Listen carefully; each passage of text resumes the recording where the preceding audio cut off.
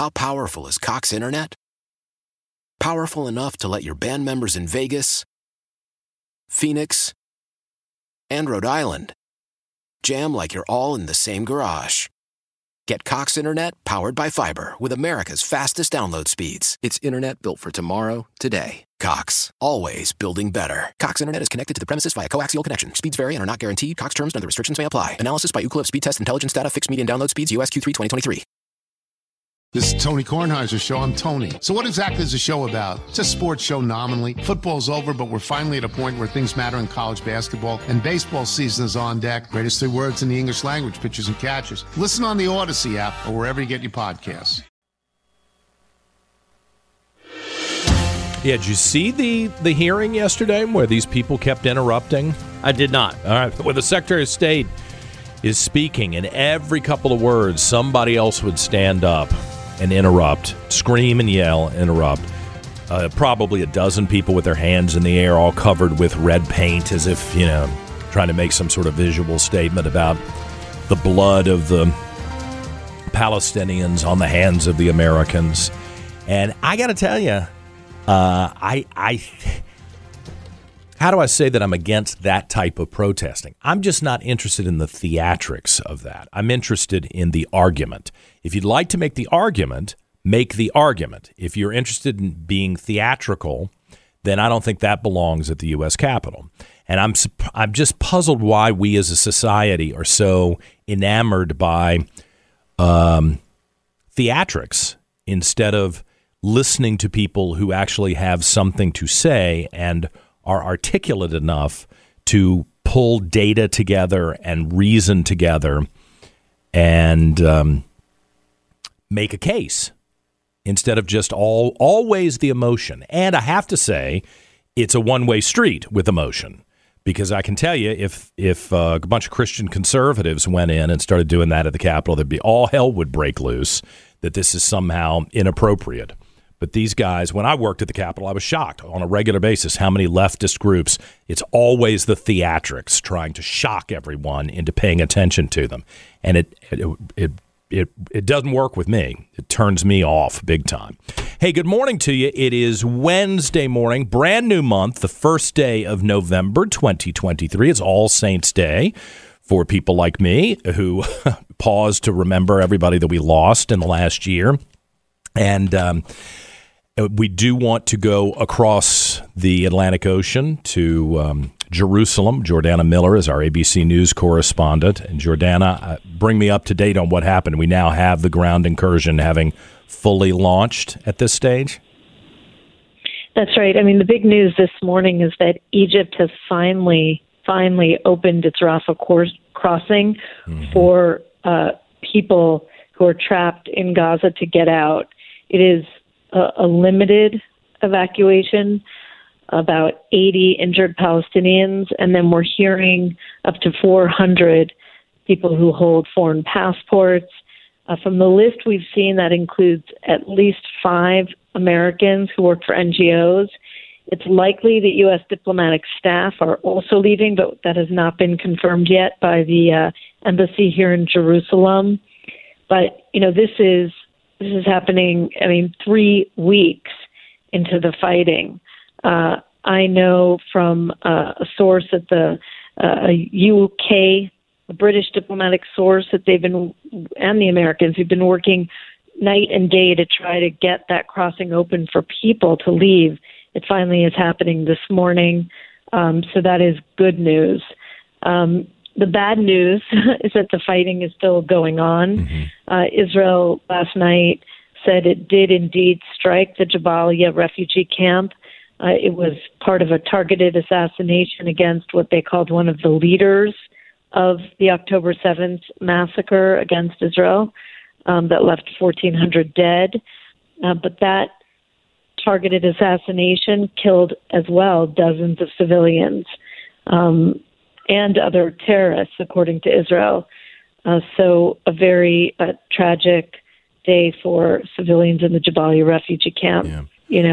Terrifying images and scenes there. And then overnight, Israel said it also took down another surface-to-surface missile fired by Iranian backed rebels in Yemen, the Houthis firing missiles at a distance of about 1,900 kilometers, trying to hit the city of Eilat. And Israel has now deployed its own warships in the Red Sea. What was the catalyst for the opening of the Rafah gate there, the entranceway into Egypt? Was it just international pressure? Was this a part of the plan? Or? Well, the international pressure has been ongoing. I think because we saw yesterday, almost 80 trucks of aid go in. That's 3 times, the aid that we've been seeing for days, and the commitment by the United States and Israel to increase the aid into the Gaza Strip to the residents there in the south. That may have to do with Egypt's finally agreeing to open the Rafah border crossing for diplomats and foreigners. And this ground movement continues during the daylight hours today, or is this the kind of thing that will start and stop and start and stop? Oh, no. Israeli soldiers are, as we speak, they are engaging in close combat with Hamas terrorists in Gaza, in what the Israeli defense minister and the head of the Israeli army describe as very difficult battles. They say Israel is making progress, but it is taking a toll and a price. At least 11 soldiers have died. It's almost certain that number will be revised and tick up today at the next briefing. Right. But this is the difficult urban warfare that no army wants to be a part of. You're dealing with an enemy that really has honed, the art of guerrilla warfare, right? Surprising the enemy out of tunnels, booby-trapped buildings, snipers. They have the home advantage, so to speak, in this kind of warfare. It is slow, it is deadly. Israel believes they're making progress, but it is going to take a toll, and there will be many soldiers who die as this war goes on, and it will be not a short war, so weeks, maybe months. With high casualties, yeah. Jordana Miller is live for us every morning from Jerusalem, our ABC News correspondent. Thank you, Jordana. Stay safe again today. Thank you. Thank you. Thanks. Bye. Yeah, I mean, this is the part that I think does have the potential to wear everyone down. It doesn't seem like the Israelis will be worn down. The people who live in Richmond that I've spoken to, who have not just an affiliation, a Jewish affiliation, but a real affiliation with Israel, have said, hey, this has been coming, this is necessary, and we are in it. We are not going to tolerate this anymore. And they seem very resolute that they're going to crush any opposition here, and they don't care whether somebody at the United Nations leaves a cocktail party and decides to talk about how vicious Israel is. They're not interested in that, and they're not going to be moved by that. And I have to say that's probably smart. If you reach it's like the person, just to bring it home in a very frivolous way compared to an international war. It's like the person who keeps saying, I don't want a problem here. Could you just leave? I don't want a problem. I don't want a problem. And the antagonist continues to hassle you. Say something to your wife. Say something to your girlfriend. And you're thinking, okay, in a second, I'm not going to be able to ignore this anymore. And then you just beat the living hell out of them. That's awful. It's terrible. There'll probably be some consequences to that. But you warned them. And you said, I don't want a problem, I don't want a problem. But then they decide that there's going to be a problem. And so you have to finish it. So I think all these people in the international community, it's typical of the cocktail party set, the academic set, the people who have never actually been in a conflict, who believe that it's all just debating society, at the UN, and then everyone goes off to have a $800 dinner at one of the New York restaurants. You just can't be swayed by these people when it comes to whether you're going to live or die. To hell with them. I think there is a place where you have to say, yeah, I'll get back to you after I'm done doing the horrible things I have to do in order to survive. Then we can talk. And I hate to say it, I think America's barreling towards that domestically.